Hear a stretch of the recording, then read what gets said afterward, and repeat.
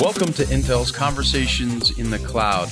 I'm your host, Jake Smith. Join me as I speak with guests from across the world about the latest advancements in cloud and edge computing, data center technology, network infrastructure, security, artificial intelligence, and more. Good morning, good afternoon, or good evening, wherever you may be in the world. My name is Jake Smith, and welcome to another episode of Conversations in the Cloud. I am joined today by James Carnall, Managing Director and VP of Services for ZeroFOX. Welcome, James. Thank you very much for having me.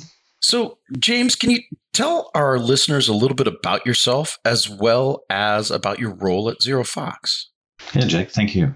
So I've been in the brand protection, phishing, and open source intelligence industry for about 17 years. And for ZeroFOX, really what I do is I take essentially our customers' business problems from an external cybersecurity point of view, and then I map them to our platform or our analyst solutions, essentially ensuring that they get timely, relevant, and actionable intelligence.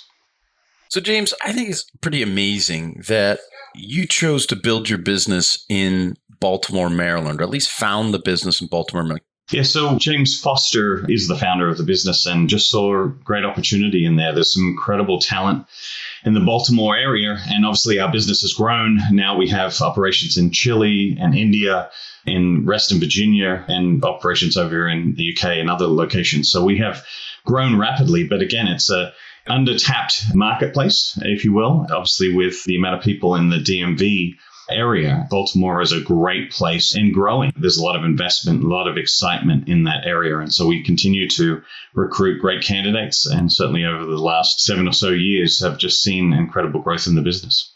That's fantastic. Well, as someone who grew up in the area, has lots of family in the Baltimore, Southern Pennsylvania region, I think it's fantastic. Now, on to business. We've been working together for quite some time, and you guys are a part of the AI Builders program. Can you tell us a little bit about how that got started and how that's going? It's incredible, right? I mean, in our industry, having a partner like Intel at the table alongside you, again, the origin is that we sort of reached out and saw a joint collaboration and interest here in regards to the technology that Intel had from an AI perspective. And then we worked alongside for over a year closely with Intel engineers to optimize essentially our AI in line with the chipsets that Intel has. And so that has allowed us to grow at the rapid rate needed to continue to support the ingestion and the analysis needed for natural language processing, for essentially deepfake and image manipulation, these types of things. We could not do it without that relationship, without that investment in that time. But we are just so pleased, right, that we have this partner to work with us to make sure that we are optimizing our capabilities to keep up with the need of the market and ultimately for us to protect our customers. Well, we're honored to work with you, and I'm so excited for that. One of the things that is always intriguing is that your market is a never-ending market. It's a 24/7, 365, even inside of the microseconds that exist between the clocks that turn from day to day, year to year. Can you talk a little bit about how the proliferation of social and digital platforms in our daily lives is changing the security paradigm for digital risk for people and organizations? Yeah, absolutely. It's no surprise. We've seen an incredible rapid growth and acceleration and adoption of digital platforms over the last 10 years. And specifically, we've seen just an explosion over the last 2, right, with COVID and the impact it's had. Everybody has strived to be connected and remain connected. And there are, over 42 billion users out there of these platforms in some way of social media or mobile apps using code sharing sites, right? It's part of the collaboration that was required as we work through the COVID period. The public nature of this, right? There's a low barrier of entry, right? There's no cost to many of these platforms. All you need to give away by joining is all your personal information. And so fraudsters know this and cyber criminals know this, and they walk amongst us, right? This is an ecosystem that we are alongside them. And it's very difficult unless you are, essentially in the same home and know the face of the person that you're seeing here to validate who these people are that you're interacting with. And so we've seen an explosion of breaches as a result of everybody using these third-party tools or these platforms out there. And we've seen, over 37 billion records breached in the last year. We've seen ransomware explode, $8.5 billion worth of ransomware payments in 2020. And then the nature of that is that we are using ungoverned, unprotected, external platforms. And it's difficult for cybersecurity experts to control what they don't possess, right? So essentially, we've moved that security paradigm, right? It is now outside my firewall. It's outside the areas that I control. And that's a challenge for these cyber teams and the cyber security teams. So they need organizations like ours to make them aware of what's happening in the deep dark web, what's happening in social media, what's happening outside their firewall, outside their organizations.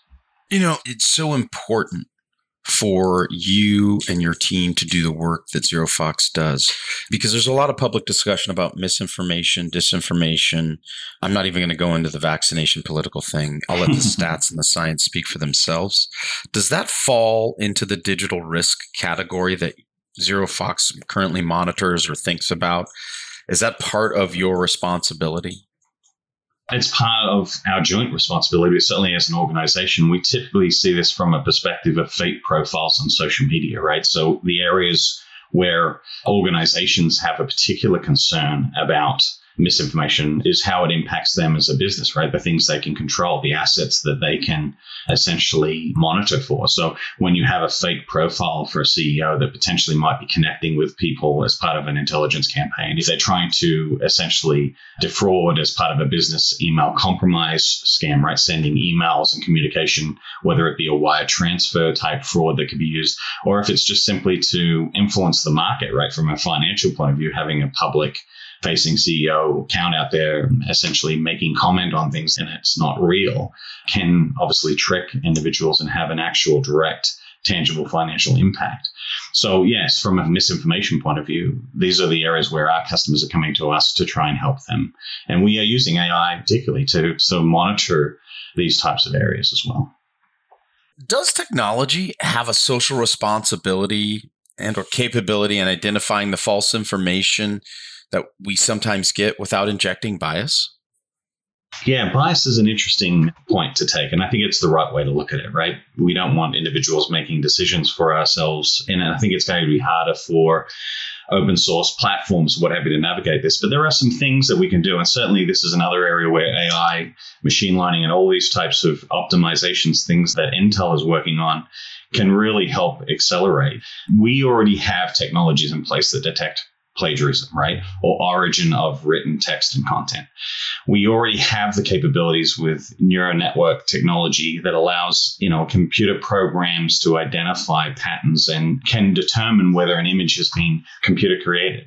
So we have some of these items, as well as processes and procedures of verifying accounts and other ways to do that. So if we start to put these together and essentially orchestrate an ability for systems to just simply tell me the facts, right? Is this information unique? What is the original source for it? Is this photo or this video? Has it been manipulated in any way? And then we can start to arm individuals with tools where they can start to make some of their own decisions about whether they're going to believe something or not, or whether something is legitimate or not. We know that we are already seeing technologies used to generate unique faces, right, for marketing and for modeling. And they're manipulating these through data sets, right? They're ingesting lots of faces and they're creating it, manipulating color, skin tone, and things like that. And so we need, as users, right, to be able to determine whether this is a fake photo with a fake profile, whether this story is taking content from some other source and manipulating it in some way or taking it out of context, and just arming the individual so they can make the best decision they can. I think that's the best we can do right now. Now, the role that Intel and ZeroFOX play together is collaborating on many different levels. But can you talk a little bit about the work you've done with OpenVINO and the performance that you've seen? Yeah, so we are ingesting billions of elements of data from hundreds of sites. And, essentially we have to ingest that from social media, dark, deep web, as I've mentioned. We have to bring that into an advanced engine because we're a SaaS-based platform. And we are analyzing text, we're analyzing images and video at just immense scale. It's not getting smaller. It's getting bigger every day. More people are posting. There's new environments joining. New creative people are creating new platforms with new types of data sets. And the only way to keep up with that is to have a state-of-the-art AI capability like we do with Intel's capability here. And it just gives us the insights and it reduces the timeouts. It essentially gives us reliability. And that has an impact on our customers because the quicker we can detect through the Intel technology, the quicker we can implement AI and remove individuals from analyzing data, the quicker we can mitigate, which is really the essence of what we're about, right? We don't want to come to our customers with problems. We want to come to them with solutions. And so the OpenVINO capability allows us to streamline our detection, ingestion, alerting, and mitigation business. James, that's a great response. Where can our listeners find out more information about ZeroFOX? If you navigate to ZeroFOX.com, we'd be happy to respond to any of your inquiries. I mean, we're very active out there in the community, and we do a lot of security events and participate at, Black Hat, RSA. So again, any of these sort of conferences, or certainly just come and see us at our website. Okay, and this is my favorite question that I ask every guest who joins our show, and I think this is maybe where our listeners get the best insight. Where does the future of this go with the proliferation of data and new networks and new file systems and new structures and new SaaS architectures? That's a good question. Where does it go?